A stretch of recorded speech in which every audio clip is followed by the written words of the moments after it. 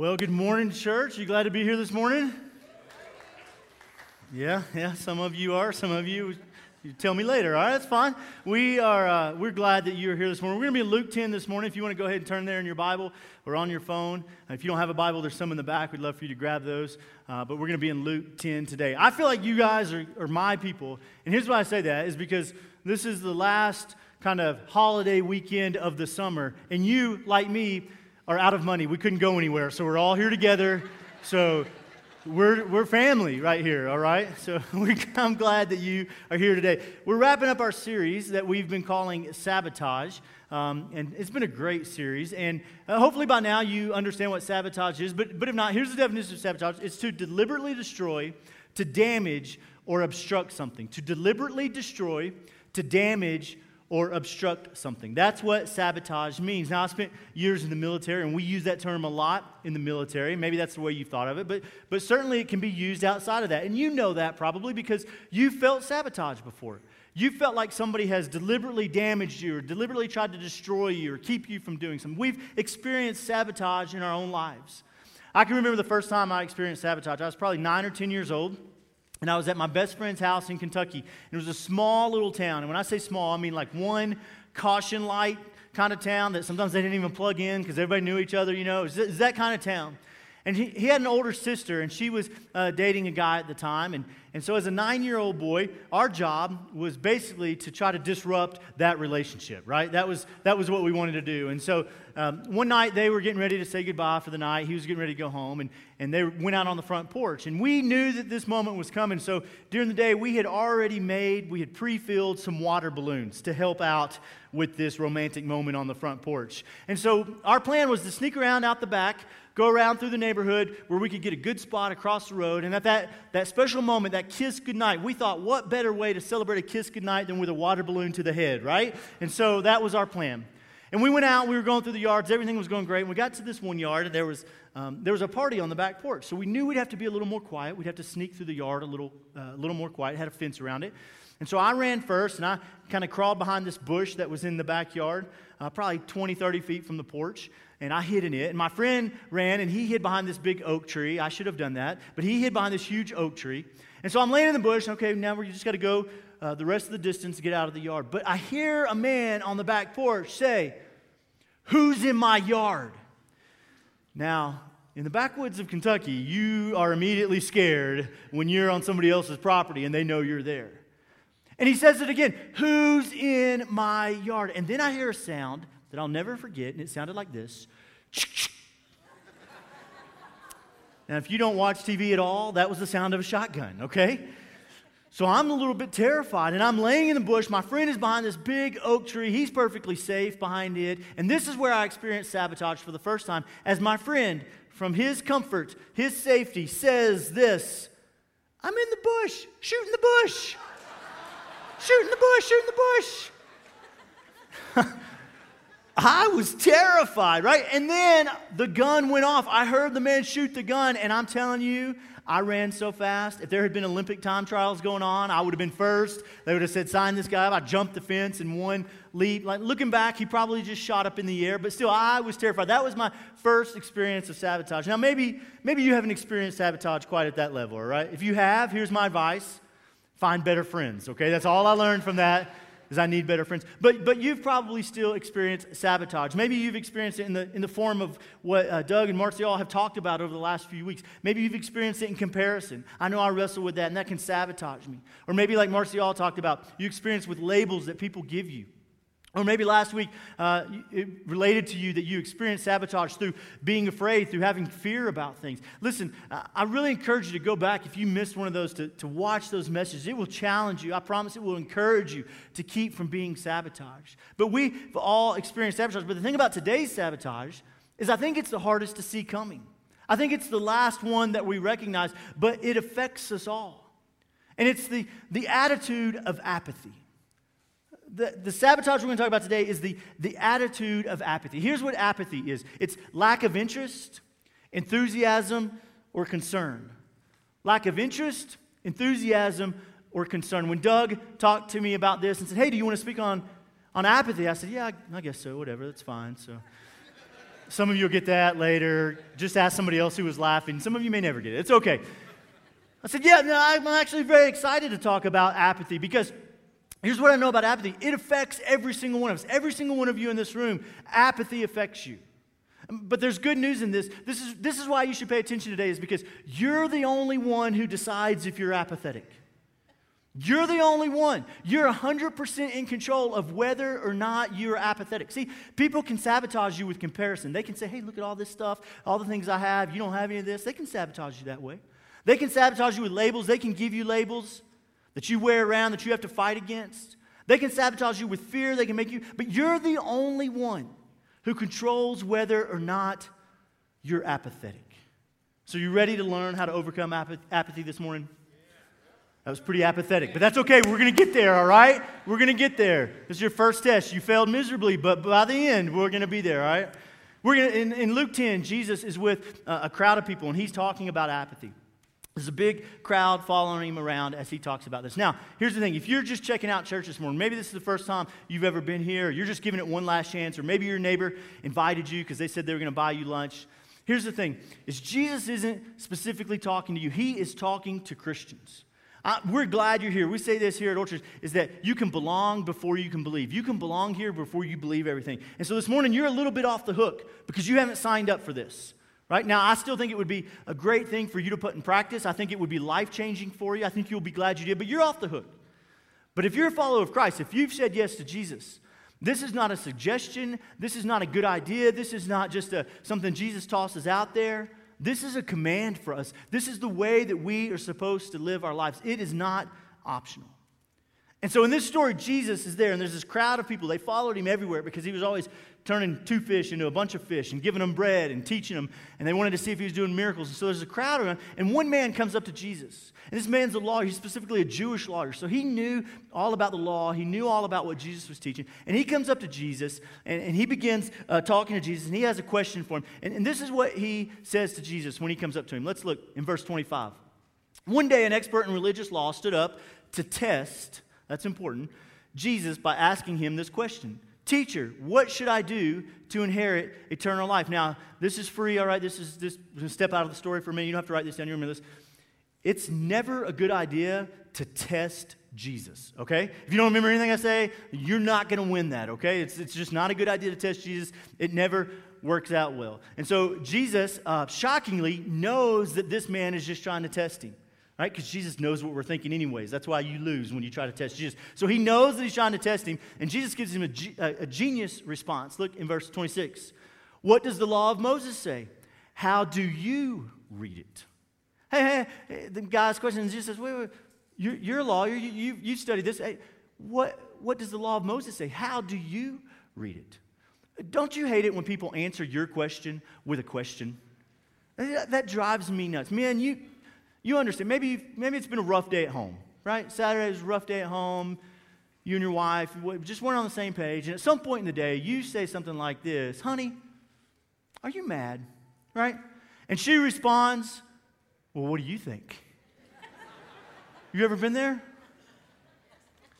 I don't know. That's why I asked. I genuinely don't know. It's 50-50. It's a toss-up. I've felt like I should ask the question, but I'm not really sure, right? Or what about this? A lot of you will experience this today. When you get in your car, guys, you'll turn. You'll say, honey, where do you want to go eat? Yeah. And she's going to look at you and say, where do you want to go eat, right? Ladies, help us. Help us. We're not that smart. We don't know. We don't ask questions just because. We don't ask questions to start conversations. We ask questions because we gave it about 5 seconds of thought and we couldn't figure it out, so we're like, I'm just going to ask, right? You got to help us out. That's what Jesus does here. He knows the answer, but he turns the table. He asks a question back. He knows the trick. And look, in verse 27, here's what the guy says. Well, the law says you must love the Lord your God with all your heart, all your soul, all your strength, and all your mind, and love your neighbor as yourself. Isn't this amazing? He already knows the answer. He completely, he didn't stumble on this. He didn't ask a friend. He didn't look it up. He knew the answer. Have you ever asked God a question, but you already knew the answer? Like you pray about something, you're just checking in to see if he's changed his mind in the last few thousand years. Like you knew the answer.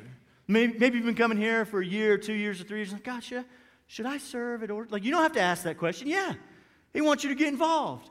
Or maybe there's a coworker, somebody on your street, and you know they don't have a relationship with Jesus, and you've built a relationship with them, and you've been praying for 6 years about whether or not you should share your faith with them. You don't have to ask God that anymore. The answer is yes. He wants you to do that. We've been there before where we know the answer, and that's exactly what this guy is. He gives the answer. He knows, hey, it's love God, it's love people. He knows the answer. And Jesus' response to him is a great response. Yep, good answer. Do that and you'll live. That's what Jesus says. He's like, yeah, man, you nailed it. That's exactly what you're supposed to do. Now, the story should end here, right? He asks the question, Jesus gives him the answer that he already knew. The man should walk away and say, okay, I know how to have eternal life, but that's not what happens. See, this man he's not so different than us. He already knew the church answer. What he was looking for was some wiggle room. He was looking for a loophole. He was looking for a way to feel and act and be apathetic about some stuff. And so, he has a follow-up question. This is what he says to Jesus. Then the man wanting to justify, see, this is about himself. It's not about what's really going on. Wanting to justify his action. So he asked Jesus, and who is my neighbor? Say that with me. And who is my neighbor? He was a smart aleck in my mind. That's how I picture this guy. Right? He's saying, okay, Jesus, well, you don't know where I live. You don't know who's next to me. You don't know who's around me. You don't know where I work. So who is my neighbor? What this guy is trying to do, he's trying to say, hey, what's the least I have to do to obey that commandment? What's the bare minimum I have to do to be considered as loving my neighbor, to have eternal life? Some of you, like me, may have had this philosophy in high school or college. Hey, what's the minimum I have to do to get by, right? That was this guy's question. This is what he wanted to ask. And Jesus says to him, here in verse 30, I'm going to tell you a story, because apparently you can't get a direct answer, so I'm going to share a story. I'm going to bring this down to 5th, 6th grade level. I'm going to share a story, so the crowd's listening. A Jewish man was traveling from Jerusalem down to Jericho, and he was attacked by bandits, and they stripped him of his clothes. They beat him up and left him half dead beside the road. Now, the crowd is listening. I mean, they're engaged. They want to see what happens. Let's keep going. By chance, a priest came along, but when he saw the man lying there, he crossed to the what? You get another chance here in a minute. Get ready, all right? Crossed to the other side of the road and passed him by, and a temple assistant walked over and looked at him lying there, but he also passed by on the what? Other side. Yes, the other side. They both went to the other side. And then Jesus goes on. He says, then a despised Samaritan came along. Now the crowd is tuned in at this point, because here's the thing about Samaritans. They hated them. Samaritans had married outside of the nation of Israel. They considered them traitors. They hated Samaritans. They wouldn't talk to them. They wouldn't touch them. They wouldn't associate. They wouldn't hang out. So when Jesus says, and then a Samaritan came, the crowd leans in. They want to hear what this Samaritan does. So he comes along, and when he saw the man, he felt compassion for him. Now, at this point in the story, there's not that much difference in the Samaritan and the other two men. The other two men had seen the guy laying in the ditch. The Samaritan had seen him. The Samaritan had compassion for him. And I would argue that both the priest and the temple worker had compassion. They saw the man laying there. I mean, these were two of the most righteous, the most revered, the most morally upright, two of the best people in the community. Certainly they had compassion when they saw this man laying in a ditch, dying, beaten to death. We've all been there, right? We've seen a situation, we've seen a moment, we've met someone, something's going on, and we've had sympathy. That's not new to us. We understand sympathy. It wasn't new to this crowd. They're like, yeah, we get it. All of them had sympathy. The guy's dying in the ditch, but Jesus isn't finished. And what he says next about the Samaritan will determine whether or not we are defined by apathy. So he feels compassion. He sees him laying there. And then what does Jesus say about the man? Read this with me. Going over to him. Try that one more time. Going over to him. This makes all the difference in the world. Going over to him, the Samaritan soothed his wounds with olive oil and wine and bandaged them. He goes over to him. He walks across the road to him. See, here's the thing about apathy. This is in your notes. Apathy walks away. Action walks toward. Apathy walks away. Action walks toward. Being apathetic doesn't mean that you don't see the situation. It doesn't mean that you don't have sympathy. Being apathetic means that in spite of what you see, in spite of how you feel, you walk away from. You don't do anything about it. Let me see if I can explain it this way. How many of you have ever seen the commercial? It's Ruined This Song for Me for Life. It's a Sarah McLachlan song, In the Arms of an Angel. Yeah, yes, that's the appropriate response. Yeah, I should do something, right? That's how you feel. There's nothing that will get me off the couch faster than that commercial to change the channel. My kids are asking questions. I'm tearing. I don't know what's going on. But here's the thing.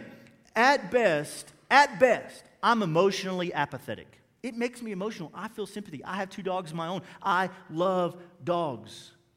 But at best, I'm emotionally apathetic. See, sympathy doesn't mean that you're not apathetic. You can have sympathy and still be apathetic. Here's how I know, because I've never picked up the phone and called. I've never given money. I've never done anything for those dogs. I have sympathy for them, but I'm apathetic. The truth is, we don't drift towards action. We drift towards apathy. If we just kind of set the sails, we will drift towards apathy. Well, why is that? Well, I'm going to spend the remaining few minutes that we have, the rest of the time, to look at that question. The reasons that we don't care the way that Jesus wants us to care. Why don't we care the way Jesus wants us to care? And then how we can overcome that. So here's the first thing. Why don't we care the way Jesus wants to care? Here's the first thing that we see in this story, is that caring disrupts our comfort. Caring disrupts our comfort. Look at verse 34. Going over to him, the Samaritan soothed his wounds with olive oil and wine and bandaged him. Then he put the man on his own donkey and took him to an inn where he took care of him. See, here's what I know about action. Action will make us uncomfortable. Action will make us uncomfortable. The Samaritan was on this road that is a dangerous road. Everybody knew it was dangerous. There were robbers and murderers all along this road. The best thing for him to do, the most comfortable thing would have been for him to just stay on his donkey and ride on off the road. That would have been the best thing. Nobody would have questioned that. They would have said, hey, he's putting his comfort first. And we understand that. We like comfort, don't we? You know this. You can order a pizza on your phone, and it will be there in just minutes. You don't ever even have to get up off your couch except to get it at the door. And if you have kids, you don't even have to get up then, right? Let's be honest, that's why we have them. It's one of the reasons. You can order something off of Amazon, and in 2 days, some places in 1 day, you can have it. That's comfort, right? You can pay a little bit of extra money. God bless whoever came up with this. And you don't have to watch commercials, right?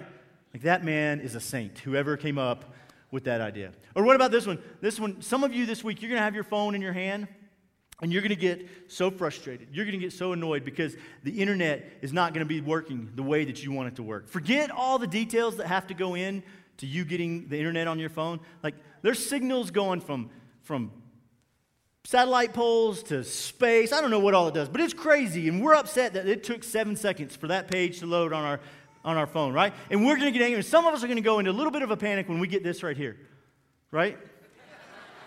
There better not be anybody around us. They will not believe that we love Jesus if we get this for too long. In fact, some of you right now are kind of starting to panic. You're like, I need something to load on there. Just hit refresh. Somebody hit refresh, right? We like to be comfortable. And listen, that's not bad. Comfort is fine. I'm not telling you don't be comfortable. Be comfortable. I'm just saying be careful. Because we drift towards comfort. We drift towards comfort, and comfort leads to apathy, not action. Comfort leads to apathy, not action. The second thing we see in this story about why we don't care the way Jesus wants is because caring cost us something. We know this is true, don't we? That caring cost us something. Look in verse 35. The next day he handed the innkeeper 2 silver coins, telling him, take care of this man. See, here's the thing about what it costs us. Maybe sometimes it doesn't begin with apathy. I know this is true for me. Maybe my apathy comes out of a place of selfishness. Because I can be selfish. I can be selfish. Like, I like my weekends. I like my time. I like to spend them doing things I want to do. I like spending my money on me, the things that I like. Right? I didn't start out as apathetic. I just kind of started out as selfish, and it led to apathy. Right? Because I'm selfish, I don't want to spend what it's going to take. And it leads to apathy. This man cares for a complete stranger. He goes out of his way to clean him up. He lets him ride on his own donkey. He takes him into town. And I promise, as he rode into town, he got some evil looks because he's hated. Remember, he's a Samaritan. He's hated. And the other Samaritans in the town were probably mad at him too. They were probably saying, hey man, why are you helping this guy? He wouldn't have stopped to help you. He wouldn't have given you the time of day if you were in the ditch. Right? This guy knew all that. It cost him something. It cost him some friends. It cost him some relationships, but he was okay. It cost him some money. We don't know the money it says there. We don't know if that's 2 days' wages. Some people say it's 2 weeks. Whatever it is, it's money that he wasn't planning on spending. It cost him money. Or maybe the most difficult for us, it cost him time. Like, I'll write a check to something. I'll text to give. I'll swipe my card to help. But man, don't ask me for my time. I can make more money. I can't make more time. I can't get more time. But this man goes out. He takes a complete stranger and takes him to a hotel and spends the night there to make sure he's taken. Can you imagine stopping your day and doing that? I mean, that just blows our mind. But that's what this man does. It cost him something. For him to care like Jesus, it cost him time and money and relationships and reputation. It cost him something. I don't know what it is in your life. I don't know what circle of influence you have, where there's a need, where there's a person hurting, where there's a cause. And for you to take action, it's going to cost you something. But here's what I do know, and this is in your notes. All of us have something to give to a cause that's worth it. All of us have something to give to a cause that's worth it. There's somebody around you, there's something around you, and you have something to give to that cause. You have something to give to that person. But maybe this morning, maybe you say, Michael, I understand what you're saying. That's not me, though. Like, it's not a money issue. It's not a time issue. Those are not the things that keep me from caring. No, I don't care primarily because of this. This is the third thing we see in the story, is because caring takes commitment. Caring takes commitment. Let's see how committed the Samaritan is to taking care of this man. He tells the innkeeper, if his bill runs higher than this, I'll pay you the what? Next time. He's coming back. He didn't just drop him off and say, hey, best of luck. He said, hey, I'm going to come back and check on you. And if you've ran up a tab, I'm going to take care of it. I'm going to take care of you. That's commitment. See, there's so many things for us that we could be committed. It seems like we're pulled in so many ways, and sometimes there's so much pressure for us, we just don't know what to be committed to. Somebody wants us to be committed over here, somebody wants us to be over there, and we can't be committed into everything, and so we're guilted in, and we're just kind of give a little bit here and care a little bit here, but we're not really committed to anything. You know what I'm talking about? You ever felt guilted into caring about something? Maybe it's happened to you. It's happened to me before on social media. Somebody will send something or they'll post something like this, and they're telling me, hey, I need you to like this, and I need you to repost this for Jesus. Have any of you ever gotten something like this? Yeah.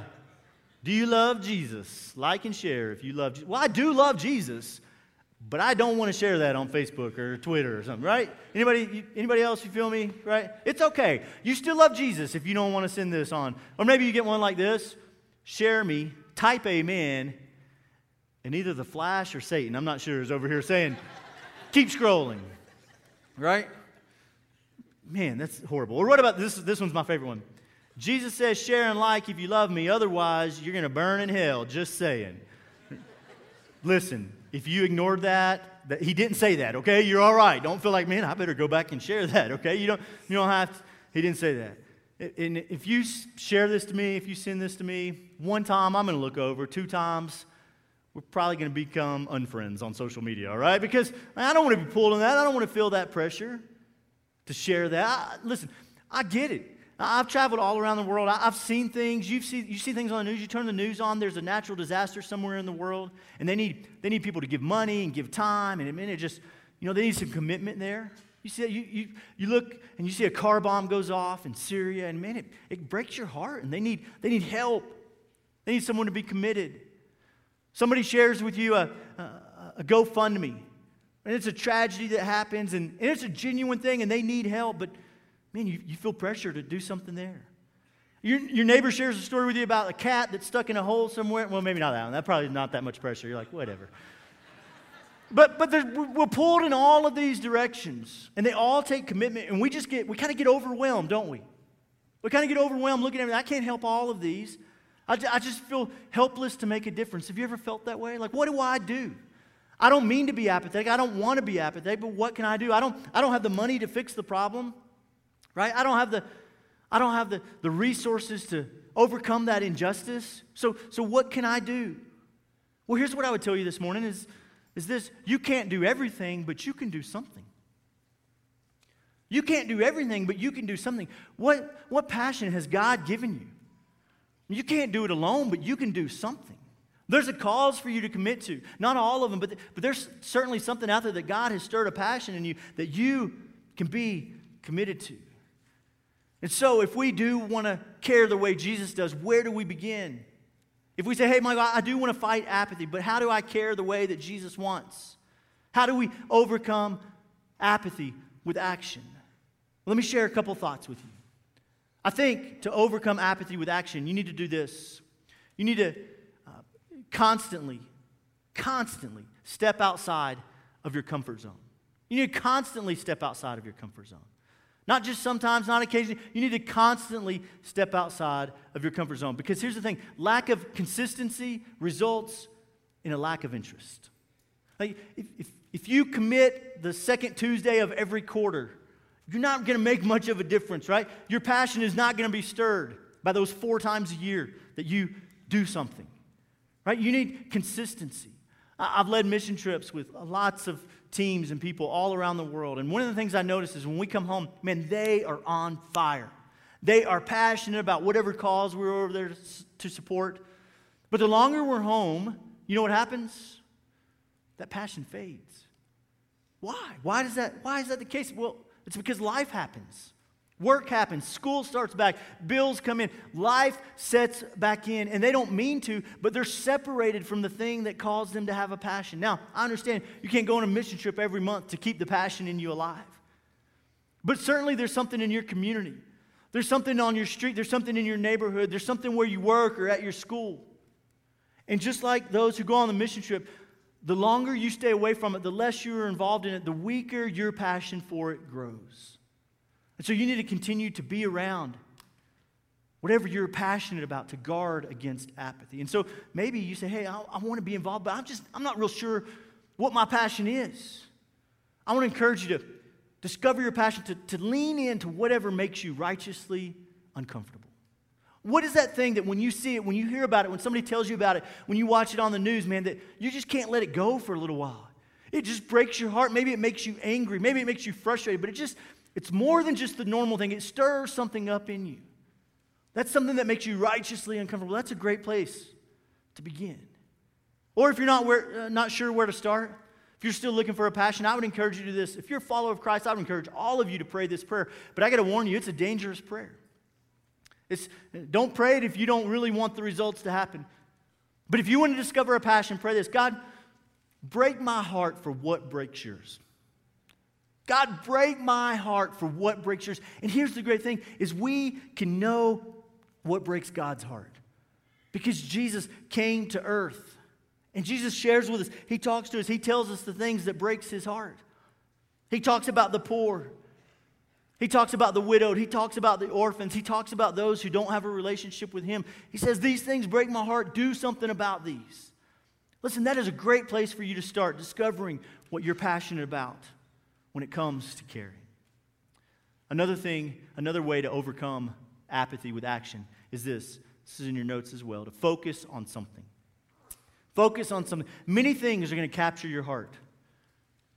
Many things are going to capture your attention, but few will capture your heart. Lots of things will capture your attention. You'll see things every day, but only a few are going to capture your heart. And you're not going to make a big difference in dozens of different areas. You're just going to make a little difference, a small difference. Why not focus on something and make a big difference in a few places?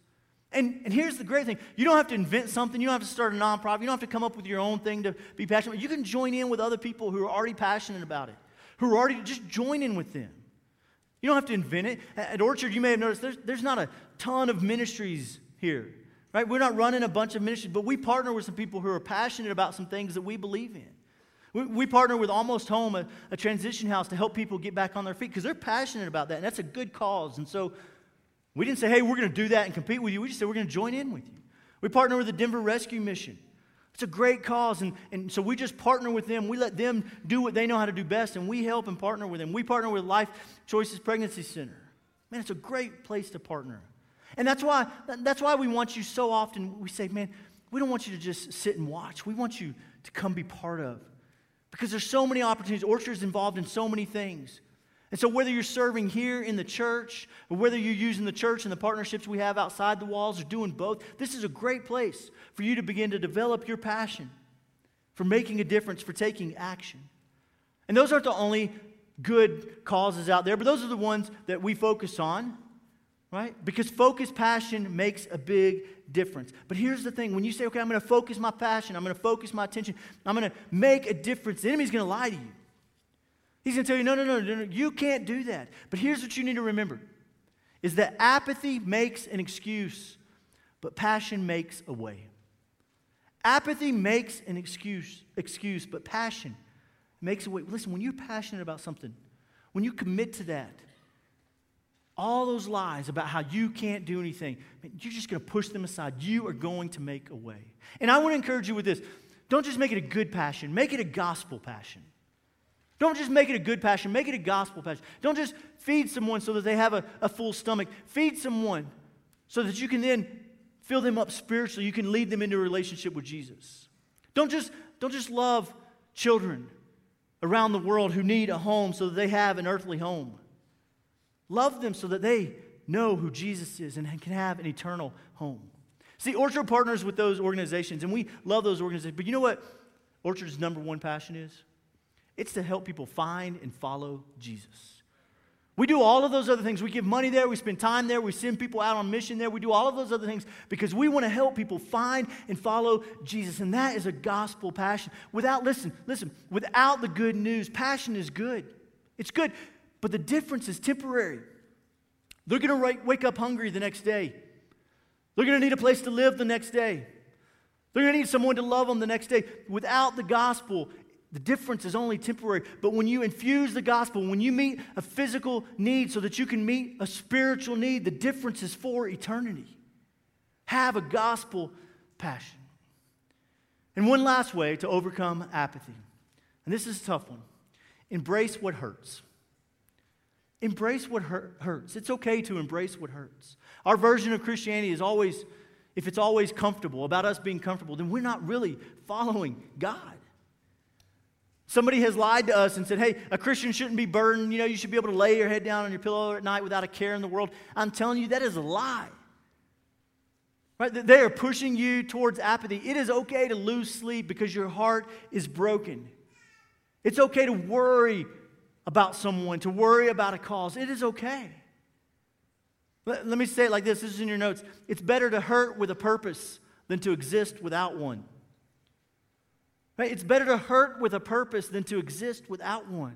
Don't go through life being apathetic about everything. Find a purpose. Have a passion for it. This Samaritan understood this. He didn't want to live apathetically. He wanted to take action. And so this crowd is now around Jesus, and they're looking at this lawyer who's thinking, man, I wish I hadn't opened my big mouth, right? They're just staring at him, kind of probably snickering a little bit. And then Jesus kind of wraps up the story. He looks at the lawyer and he asks him this amazing question. In verse 36, he says to the lawyer, now which one of these three would you say was a neighbor to the man who was attacked by bandits? Jesus asks this amazing question. If your parents, maybe when you were a kid, they ever ask you a question that you knew they already knew the answer to? Right? Like they come home, hey, who did this? You were the only one in the house. You're like, well, obviously it was me, Mom and Dad. But they just want to make you say it out loud, right? That's what's happening here. He knew that this man knew. And then look how this man answers. The one who showed him mercy. And then Jesus said, yep. Now you go and do. Not see and feel. Not look and have sympathy. Go and do the same. See, this is not a theological issue. This is a real life issue. This man knew the answer to his question. He just didn't want to do it. He wanted a way out. For us, it's a day-to-day issue as well. Apathy, here's the thing about apathy. Here's what's so dangerous about apathy. Apathy is not going to kill you. It's not. It's just going to let you keep living the way you're living now. That's why it's so dangerous. Satan, it's one of the greatest tools of Satan. He's not going to try to get you to denounce your faith. He's not going to try to get you to commit some atrocious crime. No. He's like, man, this guy's apathetic. This girl's apathetic. She doesn't care really about anything. She's not making a difference anywhere. I'll just let her keep living the way she's living. And listen, this is so important to Jesus that later on in the Gospel of John, Jesus is with his disciples. And he's about to go to the cross. He's about to be crucified. He's about to die. He could have talked about 1,000 different things, but he's sitting around these men. And one more time, he talks about how important it is to care, how important it is to love other people. He's sitting around. This is his going away speech, and this is what Jesus has to say. In John 13, he says this to them. So now I'm giving you a new commandment. I'm about to leave, guys. I'm about to be gone. You're on your own. Here's the new commandment. Here's what you need to do. Love each other just as I have loved you. That's it. That's it. You want eternal life? You want to follow Jesus? You want to be a Christ follower? Love others just as Jesus has loved you. And here's what I know about Jesus' love. It was not apathetic. Jesus' love was uncomfortable. Jesus left heaven because he loves you so much and came to an uncomfortable existence on earth where he was hated and mocked and despised. His love for you cost him something. It cost him his life. But he loved you so much. He cared for you so much that he put that care into action and was willing to die. You know how committed Jesus was to us? That before we even knew we needed a Savior, he came to save us. We weren't down here waving our hands saying, hey, I've made a mess of things. I don't have any hope. Jesus, will you come? No. We thought we were sitting pretty. Life was good. And Jesus said, I know what they don't know. He's so committed in his love towards us that he came before we even asked him to. Shouldn't we, if we have said yes to Jesus, shouldn't we be willing to love others the way he loved us? Don't we owe that to him? See, the standard for our action is Jesus. It's not our neighbors. It's not the people we work with. It's not your pastors. Your standard for action is Jesus. How did he care for others? That's how we are supposed to care for others. So what is it? What is it that you've been apathetic about? How have you been sabotaging yourself by letting apathy sneak in? What area of your life do you need to take action today? Men, have you been apathetic about your home? I mean, you haven't been doing anything bad. You haven't been doing anything wrong, but you've just been kind of apathetic. Just on cruise control. Today's the day you stop sabotaging your marriage and your relationship with your kids and you begin to take action. Who is it that's in your life that man, you know they don't have a relationship with Jesus, but you've been kind of apathetic? Today's the day to take action. Maybe in your own life, you've sabotaged your spiritual growth. You feel kind of dead inside because, man, you just check coming to church off the box. You just check it off. Hey, I did that. But you've been apathetic about your relationship with Jesus. Maybe today is the day that you stop watching. You take action. See, here's the thing. The difference in the priest, the difference in the temple worker, the difference in the Samaritan. It's not what they saw. They all saw the man laying in the ditch. It's not what they felt. They all felt sympathy. They all saw him. He's dying. He's bleeding. It's a mess. They feel sympathy. The difference in them is what they did. The difference is that one man took action. And listen, he didn't stop all the violence on that road. That road didn't become the safe. There was probably other people laying in a ditch somewhere on that road. He didn't stop all the violence from ever happening on that road. But if you were to ask the man in the hotel room as he's being nursed back to health, hey, did the Samaritan make a difference in your life? What would he say? Yeah, he saved my life. He made a difference in my life. You're not going to solve all the world's problems. You can't change everything, but you can change something. You can't help everyone. You don't have the time, the resources, the money, the ability. God never intended for that for you. But you can help someone. You can make a difference in someone's life. You can stop being apathetic about everything that you see, everything that you hear. You can find a cause. So who is it this morning? What is it this morning that your heart's stirring? A person's on your mind, a cause is in your heart. And you say, today, I'm going to begin making a difference. If you'd bow your heads and close your eyes.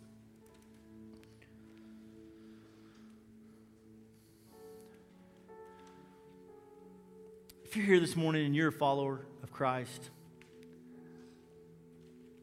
man, I want to encourage you that God has so much for you.